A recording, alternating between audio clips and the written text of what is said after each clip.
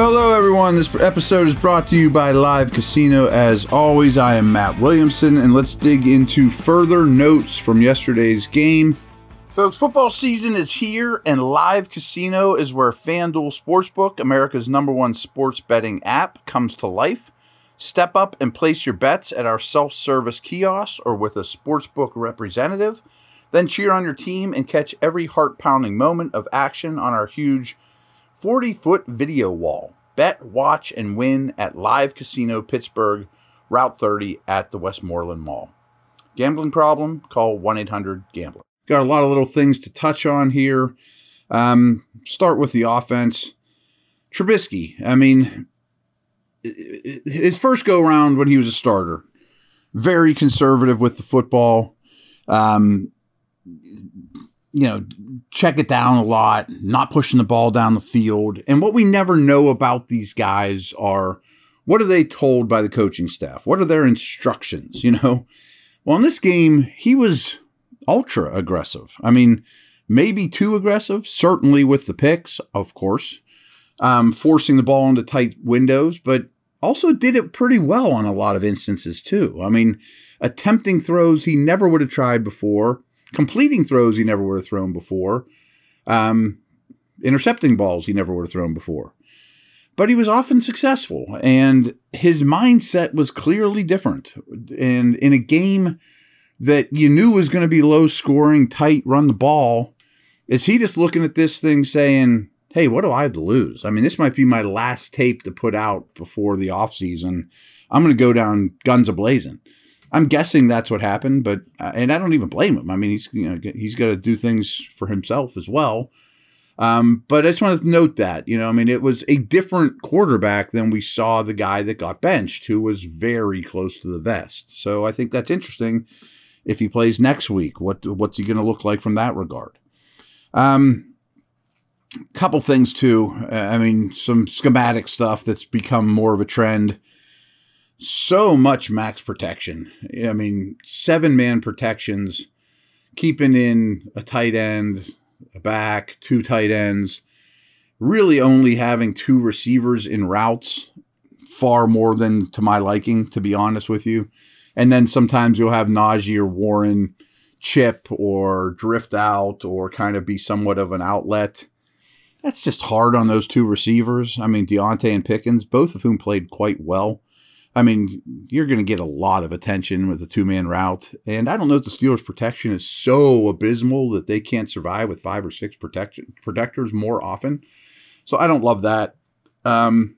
They did get the running backs a little more involved as receivers, which I'm in favor of. That doesn't need to be a staple of the offense, but both Warren and Harris should be catching 5 balls a game between them, something like that, and theirs are easier throws. You get good ball carriers in space past the line of scrimmage. And I've told you guys forever, Najee's a good route runner, especially for a big back with really soft hands, and Warren's good at it too. He's also good. Both are good in protection as well, as we kind of talked about. But that's sort of a positive. Yet, there was a lot of max protection, so a lot of 2 receiver routes. And as we mentioned, still only 4 targets for Pickens, who's making plays when he's, quote, covered. And I know he's on credit for 3, but there was one in the end zone that was a very good play by him that he got a DPI on. So that's just not going to cut it. So what? Do you have 6 targets over the last 2 weeks? Can't happen. Especially now that the season's basically shot.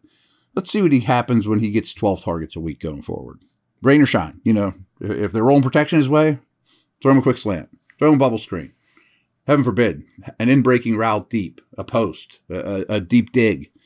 It makes me crazy. Gunner, I know they're searching for a third guy, and maybe Sims doesn't have to play all the snaps. He just offers nothing as a receiver. He continues to play a lot, goes back to the blocking and the toughness and the end-arounds. Well, that's all great, but we need to score points here, and we need to create big plays, and we need to get open. And Gunner doesn't do any of those. I told you yesterday about that stat about early downs with only 1 tight end on the field. It's stewing in my mind that Gentry's playing that much more than Heyward and Muth in that situation. That's in lunacy to me. Of course, the logic in defending it'll be, well, he's a better blocker. We want to run the ball. Well, he didn't really run the ball, and he's not that great a blocker, and he offers nothing as a receiver. And Heyward and Muth a star who's on the sideline holding his helmet. Crazy. Yet all of that, I don't even know it's just that bad, but I just didn't know this number until this morning. The Steelers allowed 6 quarterback hits over the course of the game. I don't really have a problem with that number. Their protection certainly wasn't great, but if you are max protecting a lot, you would like that number to be a little less. It's not an egregious number, especially as much as they threw the football. I mean, so you're going to, and they actually push the ball down the field. So you're going to get quarterbacks hit more whenever they hold the ball a little longer as routes develop. But I didn't see that 6 hit number until today. So I just wanted to throw that out there. This was a weird game, of course, because the Ravens are weird. But so are the Falcons and so are the Panthers next week in terms of extremely run heavy.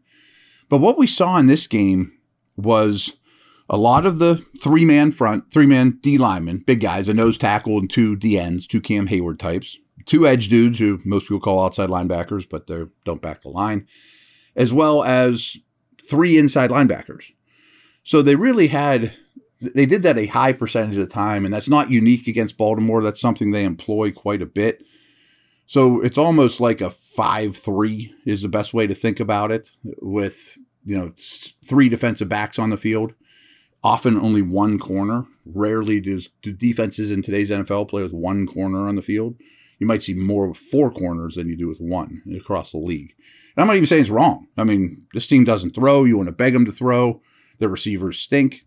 So I have no problem with the tactics, but it's scarier that they got gashed so much with all their run defenders on the field. I mean, they have all their big people on the field, all the run defenders on the field against their big people and run blockers, and it still had that result. My last little nugget here before the break, 27.3 net yards per punt by Presley Harvin. Now, I've been a little bit of a defender of him because I've watched him in camp just boom things and do rare punter stuff. But the inconsistency now is too overwhelming.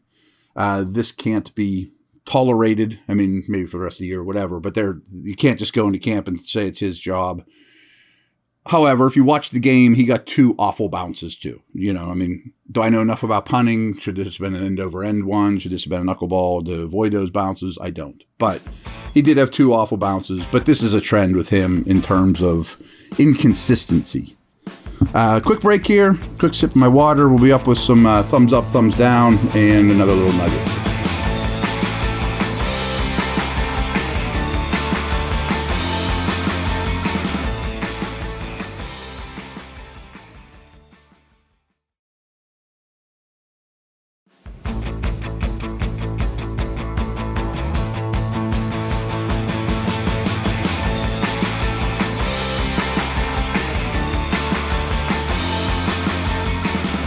Not a ton of thumbs up. Deontay, I thought, played Deontay and Pickens. Everyone's going to give Deontay a hard time because he ran backwards again. It was like 1 yard. It's a problem. His football IQ is not exactly off the charts. Doesn't mean he's dumb. That's not what I mean. Situationally, he does some things that make you crazy. But overall, watching the game a second time, I thought Pickens and Deontay really played well. I mean, that those guys did their job and more. A third receiver is very much in the cards, is moving up my wish list more and more for the offseason. Talked about Heyward and Muth a little in terms of his usage. Well, his play was great. His usage is the problem. I mean, he needs to be on the field every snap, or 90% of the snaps. He looks great. He's getting open. Trubisky's forcing him the football, which led to some interceptions, because he's doing good things as a route runner and he's a weapon. The new dude, I mean, again, I'm down on Gentry, is Connor Heyward. And again, Connor and Gentry are so different, but the movement skills and playmaking skills that Heyward brings to the table is enticing. And at this stage, I want him to play 25 snaps, not 12. He's also a pretty good blocker. I mean, he's not a hammer. He's not 270 and 6'6", but he understands leverage. He's tough. I want more Heyward and Muth, less Gentry, drastically. Watching this game a second time too, I thought TJ was better in this game than he's been since injury, the last 2 games or whatever. Of course, he didn't get as many opportunities to rush the passer and really tee off, so he's not going to get 5 sacks in this game, but he played a very high percentage of snaps, even for when he's healthy. So I thought that was really good. A step in the right direction. Edmonds was really good. I mentioned the safety tackles numbers. He was near the box a lot. He was on Andrews a lot. Played a real solid game. Minka was even better. I thought Minka was all over the field, used in a variety of ways. Those 2 were often, as I mentioned, the 3 defensive backs, along with Sutton, who also had an excellent game. Last night I said, boy, I thought the defensive backs covered well. Not that Wallace was bad or any of those guys, but Wallace only played 28 snaps. I mean, that was number 2 amongst the corners. That's a crazy number. I mean, for the second most corner snaps to only be 28 snaps, and he did fine. Sutton played almost every down. Edmonds and Minka were out there the whole time. So it was those 3. And the back half of the defense played really well. I mean, run and pass. The front 7 was junk. My thumbs down, Gunner, Gentry. I often think this way, and I said this often about like Ray McLeod last year. Like if those guys are on the field, the defense says thank you. I want to play against Gunner. I want to play against Gentry. What you bring as a toughness blocker, whatever, doesn't trump your lack of playmaking skills. They're too easy to play against. They're too easy to game plan against. And when they're on the field, it's easier to roll coverage to Deontay and Pickens and play the run and all that stuff. Probably goes without saying, the run blocking was bad. But I'm going to single out the interior of the O-line in particular. That's a very good group of run-stuffing D tackles. We know that. But their run blocking in this game was subpar. Guard, center, guard. The short of it, the entire front 7, or in this case, front 8, the entire D-line. Well, no, not the outside linebackers. Watt and Highsmith did not play poorly. I mentioned Watt before. So the entire D-line room and the entire inside linebacker room, thumbs down. Ugh. And then there was 3 Ravens I thought played well, or noteworthy. Their center, Linderbaum, smaller guy. Never thought he fit their scheme. I loved him coming out of school, though. He had a heck of a game. Manhandling whatever nose they put over him, getting to the second level. He was really good. I warned you about Patrick Ricard, their fullback / move guard. He was great in this game as well. And then the thumbs down was, I think, their best corner was Humphreys. Steelers went after him with Pickens, Johnson, down the field, and had success. I thought they would shy away from him, but that was encouraging. Last little nugget is I really think the message now in the building has to be something along the lines of, yeah, of course we're still alive. We're trying to win every one. But this year's performance, excuse it away any way you want, means that none of you are really guaranteed anything next year. That means coaches. That means scouts. That means, every player. We know Kenny's going to be back and TJ's going to be back. But you really have to look at this last month and be like, it's audition time for, do we want you in camp next year? Do we want you under contract next year? And I think you have to make that clear to your position coaches, which then tell your players in the room in one-on-one situations. And I'm sure Tomlin will. So that's a wrap, folks. Over and out.